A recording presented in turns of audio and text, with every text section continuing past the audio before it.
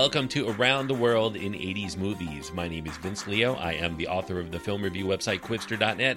I invite you to check out over 4,000 of my written reviews. You can read there anytime. Quipster.net is where to go. I've been doing film reviews since 1996. I cover movies, not just of the 1980s, pretty much every era of film. You can check out all of my written work there at that website, Quipster.net. While you're there, I do encourage you to check out the link to my other podcast. It's called the Quipster Film Review Podcast, where I cover movies that are brand new to theaters, VOD, streaming services.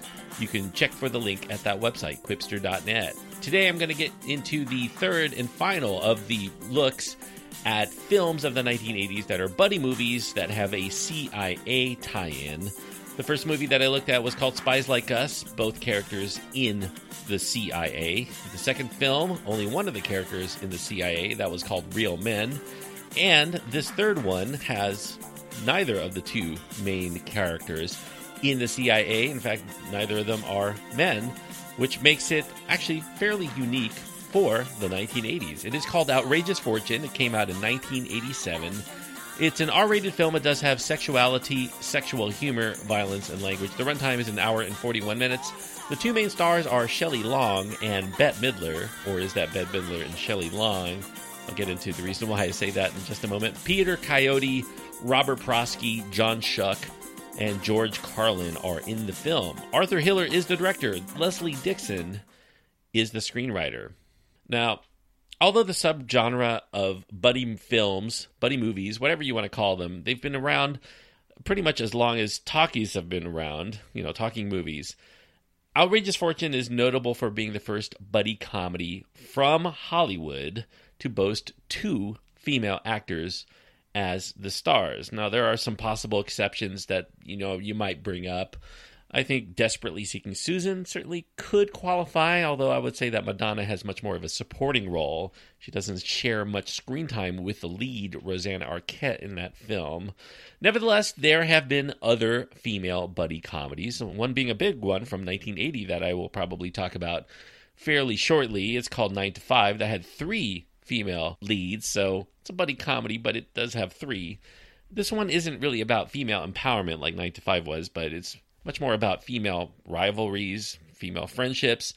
In most respects otherwise, it pretty much follows the formula of a typical male buddy comedy. It just happens to star women, although it does represent the comeuppance of a dishonest and later abusive male paramour who truly deserves it, and it does affirm female values and camaraderie in a very lighthearted way, especially as it draws towards its vengeful conclusion. Here, Shelley Long playing a prissy, longtime acting student named Lauren Ames.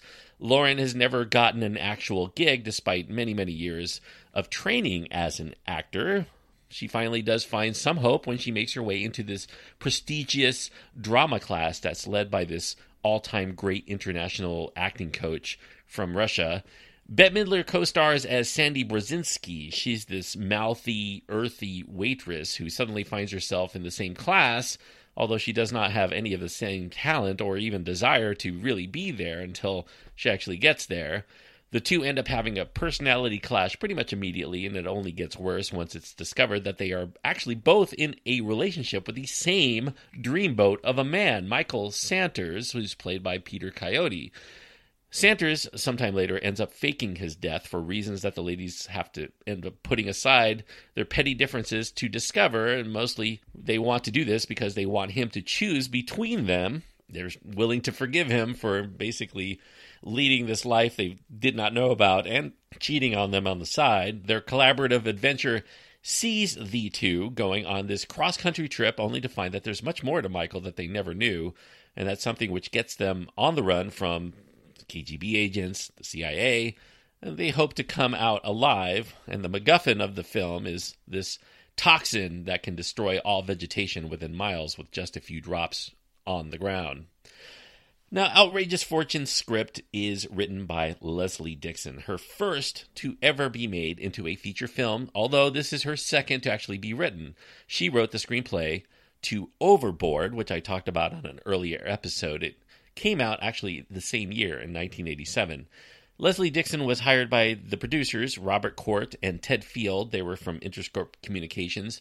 They wanted her to do revisions for another script while she was there, And they liked what she was doing. They subsequently offered her the chance to develop a female buddy comedy idea that they had been trying to get off the ground for a few years through several teams of male screenwriters, but they were having little success.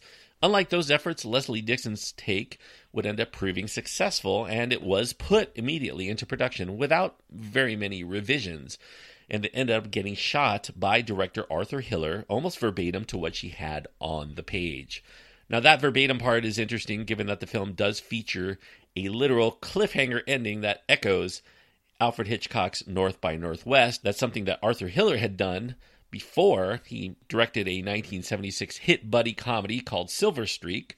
That one had Gene Wilder and Richard Pryor. That was a buddy movie. It was also a Hitchcockian film in its execution, but this one, I would not say it's Hitchcockian per se. It does have the aforementioned MacGuffin, but there are more allusions to another great master storyteller.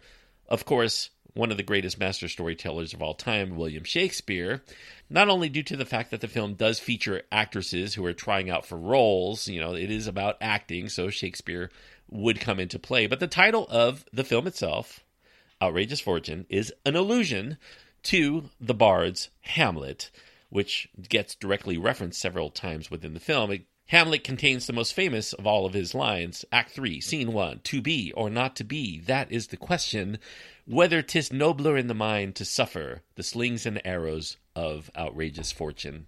Hence the title. Unlike Shakespeare's actors, these women are not played by men, as they were back in the day, but there is a scene of gender reversal where the two women end up dressing as men into this brothel, only to be mistaken for young boys pretending to be older trying to sneak in. Now, reportedly, Shelley Long and Bette Midler did have a bit of a clash of egos while they were on the set making the film. Although their different personalities were the primary reason they were put together, it does work for the comedy that we see on the screen. If they don't get along, it does feel natural. Now, one of the clashes that they had was about getting top billing for the movie. Shelley Long did have most of the screen time, but Bette Midler was the bigger movie star going into this film. Shelley Long, she had signed her contract. This contract had guaranteed her top of bill status, but it ended up getting renegotiated to a shared spotlight when Bette Midler, who was pretty hot after back-to-back hits with Down and Out and Beverly Hills and Ruthless People, she became a viable option to co-star along with Long. A compromise ended up getting struck by their agents. They suggested that they split the billing based on the location. When they did prints of the film, Bette Midler, as the star, would be top billing for showings east of the Mississippi, while Shelley Long would get the nod west of the Mississippi. This also held for video releases when they were going out. Depending on where they were being shipped out, you would get either Shelley Long or Bette Midler listed first on the cover. They would also alternate their names for press releases used to promote the film, trailers, posters, lobby cards. They flipped the names pretty much evenly in the advertisements for the film in all regards in the newspapers. One day it would have Bette Midler on the left, the other day it would have Shelley Long. So kind of a convoluted process in order to please both of these actors. Bette Midler had discovered that she was pregnant shortly after signing on to Outrageous Fortune, even considered declining the project once she discovered it because of the physical nature of the performance here. Although she was under a 3-picture contract with Disney and Touchstone. To maintain her compliance and to avoid delays, the studio ended up negotiating with Midler so that she could perform very limited stunt work to try to make sure that there were no issues. She did jump into those stunts probably a little more than they would like. To hide the bump, the baby bump if you prefer, Bette Midler ended up wearing an old pair of roomy pants and an oversized orange sweater as part of her wardrobe throughout the film. And meanwhile, she would suffer a bit of a setback with the loss of her father. But being the lifelong show business professional that Bette Midler is, she ended up soldiering on through all of that to deliver the very light and effective comedy. She would end up getting a Golden Globe nomination for her performance in Outrageous Fortune. Shelley Long, meanwhile, had left her stint on the wildly successful TV show Cheers to pursue an acting career in the movies, and Outrageous Fortune ended up being a pretty good effort in that regard to make everyone think that she could have a lot of success. Unfortunately, it didn't quite pan out probably the way that she liked over the next subsequent films. Now, in Outrageous Fortune, the two would-be actresses get more of a lesson on how to act than they would do in the acting class. They end up having to don a variety of disguises and to take on a plethora of different personalities, different accents in order to either try to gain information or to make a slick getaway. The plot of the film is often nonsensical. I mean, there are elements of this film. For instance, both ladies end up hiding inside different tumbling industrial dryers at a laundromat. There's no way that they could both close those dryers to end up inside them and then push the button to have them run. So it's a film that plays mostly for laughs above all else. If you try to think about what's going on in each scene, it probably will fall apart for you. Outrageous Fortune is amusing. I do think it's often hilarious as a comedy. It greatly benefits from two energetic and funny performances by these very talented lead performers. Shelley Long, I do think, gets to riff plenty in this role that's not terribly dissimilar to the snooty Diane Chambers character that she played on Cheers, but she does get plenty of moments to shine on her own by taking a variety of other comic characters in the course of the story, so she does get to branch out quite a bit to show her talent. Bette Midler, meanwhile, is perfectly cast as the raunchier and brasher of the two, and she does make it plausible that they'd be at each other's throats from the get-go, yet their eventual rubbing off on one another does seem very plausible the way it develops through this film, and that's due to the good acting by the two leads. Now, there was some grumbling at the time about the chosen date of release, January 30th, 1987. Now, January has long been considered a pretty weak month to release new films, usually is considered a dumping ground by a lot of studios. The Christmas release blockbusters are still dominating the box office, and then you start filling up the movie theaters with Oscar contenders because the Oscars get named. A lot of those movies get re-released back into theaters after they get nominated for the latter half of January and leading up to the Oscars in February usually. However, Touchstone Pictures did have success the year before with the January 31st release of that other Bette Midler vehicle I talked about earlier, Down and Out in Beverly Hills. They were willing to roll the dice again that the audience for that film would still be the same audience in January that would come out again during the same period. And they ended up generating some good word-of-mouth buzz. They had a soft rollout of preview screenings in about 200 theaters across the United States the week before its official release, and that got a lot of people motivated to come out. The move ended up proving successful. It would come out as the number 2 film in the United States box office for its first week of release. Actually, it dominated number 2 spot for 3 weeks straight.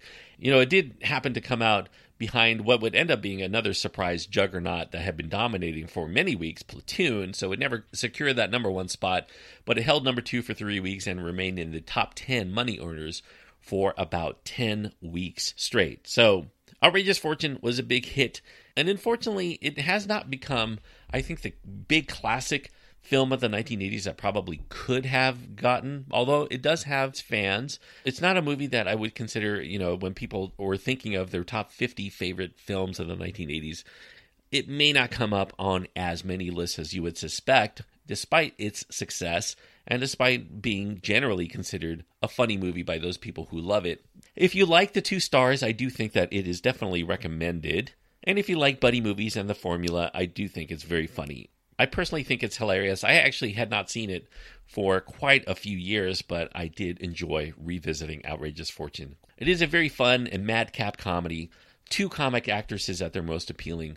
You know, Midler and Long are irresistibly fun to watch together, and their odd couple pairing does work wonders, even if they could barely stand each other when the cameras stopped filming. It's unfortunate that they would not want to work again together because I do think that they do a really good job. So for all of that, I will give Outrageous Fortune 3.5 stars out of 4. 3.5 stars is probably higher than most critics would probably give it, but I think it's very funny, and I definitely would want to see this again. In fact, I watched it twice this week, once on my own, and I thought my wife would like it, so I watched it again with her, and she had just as good a time as I did. So, and it was enjoyable watching it a second time in the same week too. So I think that for all of that, I should probably give it 3.5 stars out of 4. A very funny movie, Outrageous Fortune.